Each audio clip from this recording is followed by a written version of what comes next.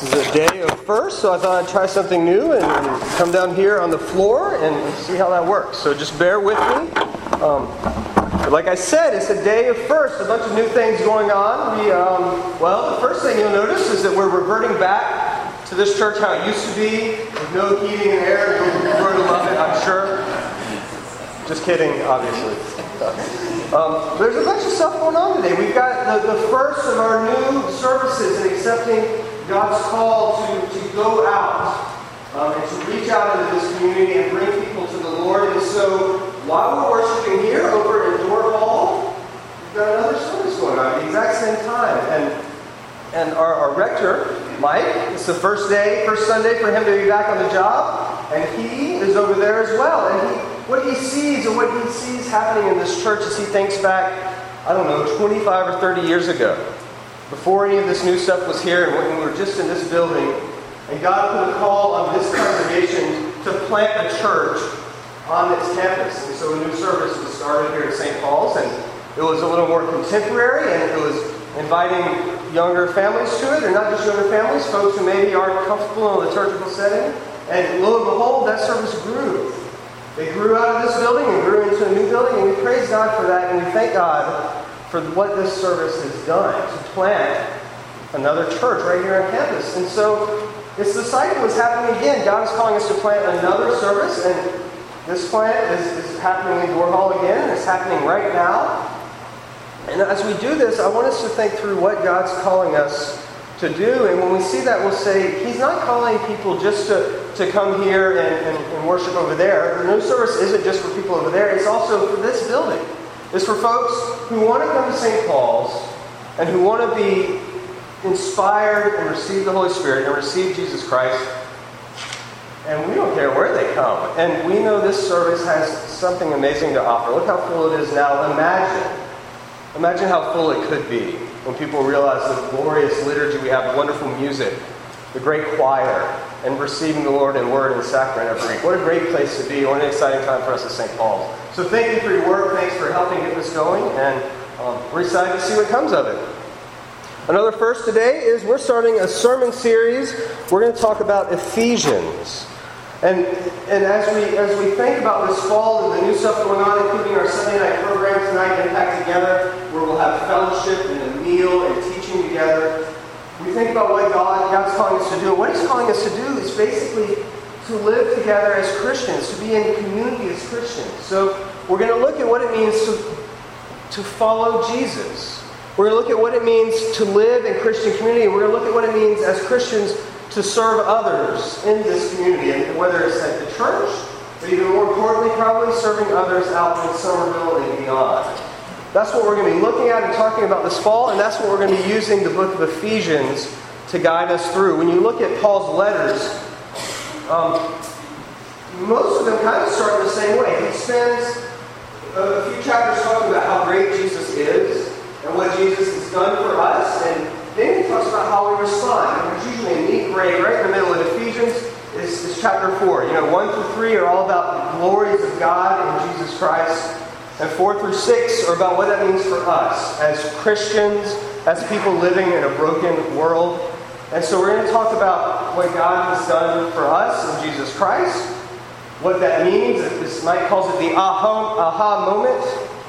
The aha moment when we realize the magnitude of who Jesus is and what He's done and what that means for us. And then we're going to look at living together in community as Christians. What does that mean and how does that look? I had a nice long sermon planned out for you today, but I'm hoping to cut it in half at this point. So we're going to jump right in. Oh, one more thing about this series. You might think it's a bunch of work for me. So I've got a lot of work to get together this sermon series, but really it is some work for me, but it's work for you too. So I have 2 tasks for you, okay? 2 tasks. One of them, bring your Bibles to church. We have them in the pew, and that's nice, but you can't write in those. Bring your Bibles to church, have your Bible, your translation, whatever it is, bring it and read along with us. Read ahead of time. See what's happening next. Next week we'll be in Ephesians 2, but bring your Bibles. And we can look at them together, and if you want to mark them up, that's fine, and take notes, and we're going to study Ephesians together. So let's be in it and bring our Bibles. And the second one is, we're not going to hit every single verse. And so read at home. We're hoping to supply a little study guide that maybe it will be next week, but really probably the week after. And we'll get that out to you, whether it's on the website or however you want it. Just let us know, but we'll get a study guide to you. So you can read along at home and hit the points that we miss and be prepared for Sunday. So we're in Ephesians. The author of Ephesians is Paul. He's commonly known as the apostle to the Gentiles because he felt a call on his heart from God to go out and to minister beyond Israel, beyond the Jewish people, to minister to the pagans, really, to the Gentiles in the church, or not in the church, but the Gentiles outside of the family of God. And so Paul is the apostle to the Gentiles, and he founded churches all over the Mediterranean world. And this church in Ephesus was one of them. So he's writing this letter to the Ephesians. Now, Ephesus was a pretty happening city in the Roman Empire. Maybe not like New York City, but maybe like Atlanta or Charlotte or something like that. I mean, it was a cool, hip place to be. And there was a lot of worship going on, but it wasn't worshiping the God we know. It was worship of, say, the Roman Emperor. Or if you think back to 5th, 6th, 7th grade, worship of the Greek gods and goddesses. You might remember Aphrodite or Athena or Zeus. They were worshiping those gods and those goddesses. And here comes Paul, and he starts this church. And the deal with this church is you're just supposed to worship one God. One God, the God of Jesus Christ. And so we have this community, and they're trying to be faithful Christians in a city, and the city is just rocking, like, yeah, sex, drugs, rock and roll. And people are trying to be Christians in that environment. Does that sound familiar? Does that sound familiar? And so, it is familiar. So we can think, wow, Ephesians, somebody, maybe this has something to do with us. And we jump right in, and we find out it does. If you've got your red pew Bibles, open up to Ephesians. We're in chapter 1. Ephesians is after the Gospels, and then there's Romans, and there's 1st and 2nd Corinthians, and then there's Galatians, and then it's Ephesians, right after Galatians.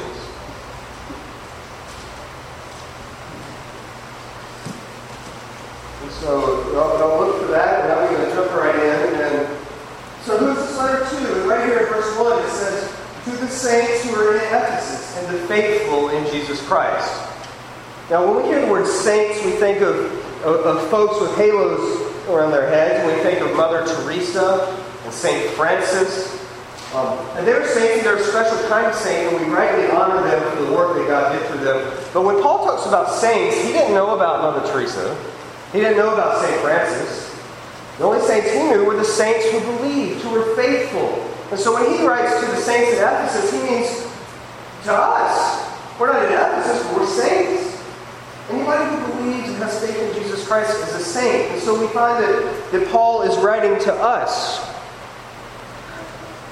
And the second thing that happens after he addresses the letter, we get to verses 3 and 4. And I find this to be utterly amazing. And Paul says, blessed be the God and Father of our Lord Jesus Christ, who has blessed us in Christ with every spiritual blessing in the heavenly places. So God is here. He's writing this letter to persecuted people. And Paul is in prison. Paul is in prison, he's probably being tortured, who knows what's happening. The people in Ephesus are probably being ridiculed, harassed. And yet here's Paul saying, blessed be God, praise be to God. What an amazing thing that this man can praise God in the midst of chaos and turmoil. And so Paul opens us with praise, and we quickly find out why he's praising God. And this is where we're going to shorten up a little bit. There's two reasons that stand out in verses 3 and 4. Blessed be the God and Father of our Lord Jesus Christ, the first one, who has blessed us in Christ with every spiritual blessing in the heavenly places. Now, if you read from 4 to 14, you will find 4 spiritual blessings. And those, I would say, are adoption in verse 5, redemption in verse 7, inheritance in verse 11, and sealed by the Holy Spirit in verse 14. Those are the blessings that we have in Jesus Christ. I'm not going to get into those because it's hot in here. But please read them and pray about them and think through what they might mean in your life. What you could do, for instance, is pick one and pray about it and then just make a list. If God has adopted me as His Son, what does that mean in my life, in my relationship with my family, in my relationship at work? Ask yourself those questions. Just pick one and ask yourself those questions maybe throughout the week. The second reason second reason that Paul can sit there and praise God is verse 4. So we've been given these blessings, every spiritual blessing, and Paul names 4 of them. The fact of the matter is, in verse 4, even as he chose us in him, so in Christ, even as he chose us in Christ before the foundation of the world, that we should be holy and blameless in his sight. So Paul has given us these spiritual blessings before the foundation of the world, before time began, before Genesis 1. When there was nothing, God gave us these blessings. So think for a second about redemption, one of the blessings. God redeems us, and he doesn't just redeem us, but he redeems all of creation. And when he redeems us, he sent Jesus Christ, his only Son, to live and die on the cross so that we could be reconciled with God, because we're in this place of sin. And God reconciled us to himself through Jesus Christ. And the amazing thing is, it's not just us, it's all of creation. Our sin brought about the whole downfall of creation. We see that in Genesis, where we're the stewards of creation. We're the overlords, if you will. We sinned, we fell, and then the whole creation went with us. And so when God restores us, it's not just us he's restoring, he's in the process of restoring everything. This whole creation. And so here's the deal. That's one of the spiritual blessings. And then we get to verse 4. And he chose us to do this even before the foundations of the world. Before we sinned, God knew he was going to redeem us. Think about that. What did that mean? Think about the implications of that. This is commonly referred to as the doctrine of election, if you wanted to get into theology talk, or predestination, if you will. And some people shy away from this topic. And I don't want you to be afraid of it. I want you to embrace it. Election, predestination is basically saying God has chosen his elect people from before time. Now this can get taken too far, and some people go too far and they say, okay, well God chose me, so I don't have to do anything. I'm going to kick back, watch football all day, get fat.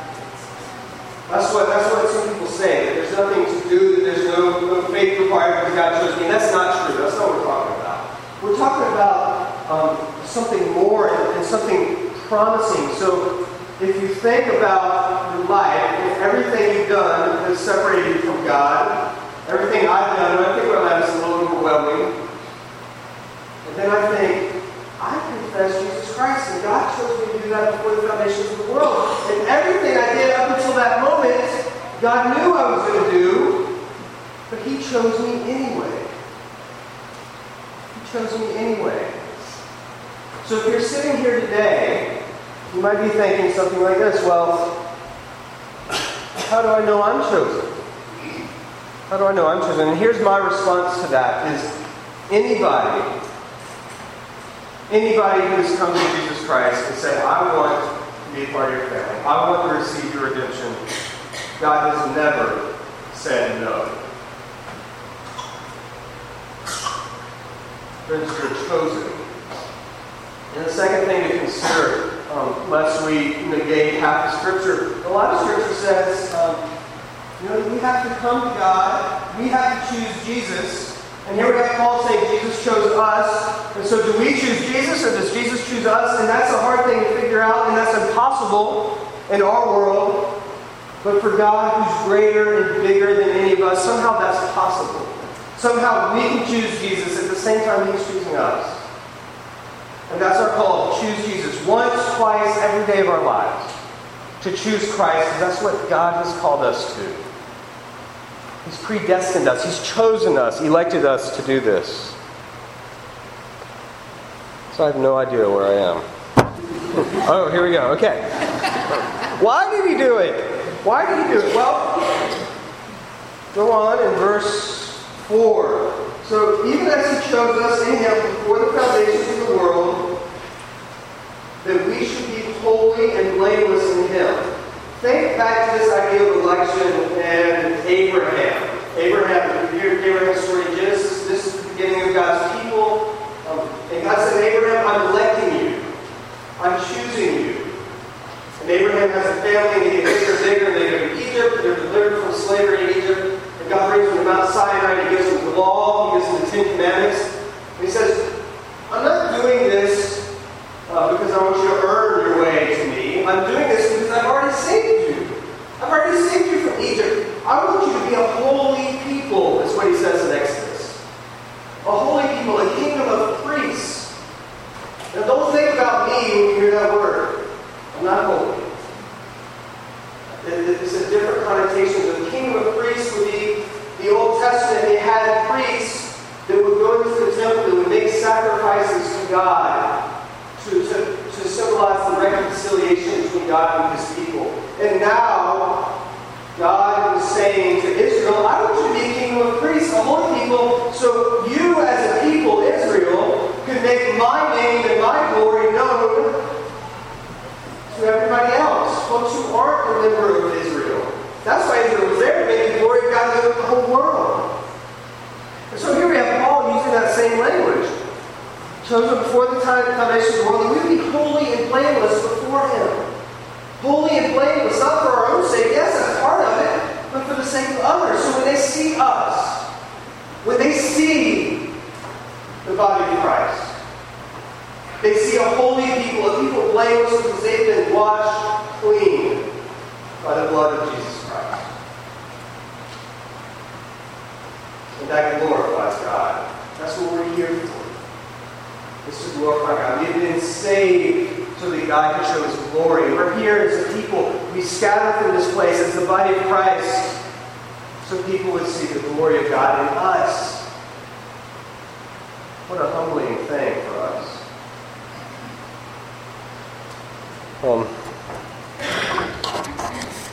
There is a problem, though, when we talk about election and predestination and even grace. Sometimes we want it to be about us. And this doesn't seem fair, It doesn't seem fair if I'm a good person and if I'm a nice guy and I'm doing the right things. It doesn't seem fair that somebody who's not a good person, who's not very nice and isn't doing the right things, would receive the same grace. It's kind of offensive to us. But here's the deal. It's not about being nice. It's not about being good. It's about faith in Jesus Christ. Faith that He's given you from before the foundation of the world. That's a comforting thing. And so you're not going to earn your way to the cross. You're going to come humbly.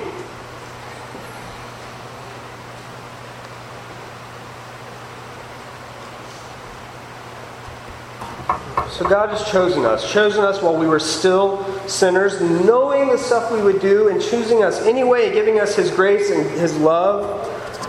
And the fact of the matter is God has never turned anybody away who has come to Him. So if you're choosing Christ, Christ is choosing you at the same time. Now, as we consider these things, obviously today is a pretty heavy day of remembrance for us. It's the anniversary of the terrorist attacks on the World Trade Center and the Pentagon and Flight 93. And so we'd be remiss to not bring this to bear on those events.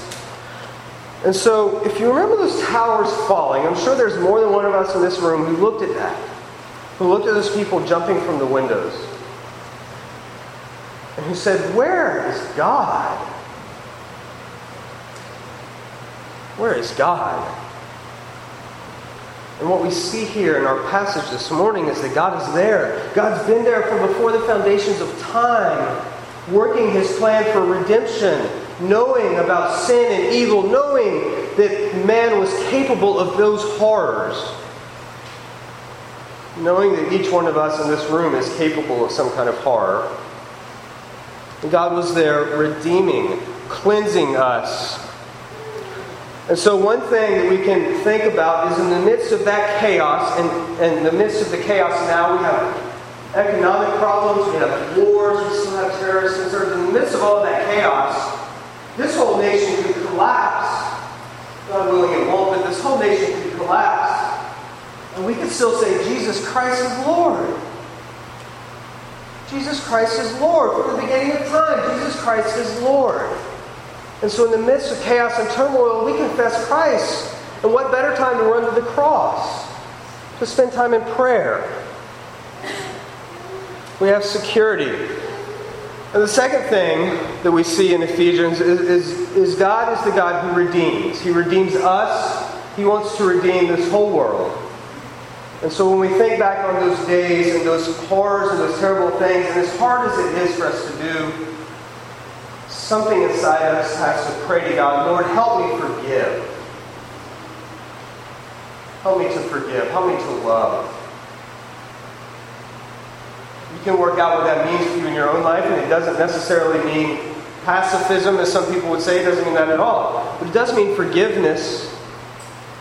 It does mean looking at people who have wronged us, looking at folks who have cheered as those towers fell, and saying, Jesus Christ loves you, and because He does, I do too. From before the foundations of the world.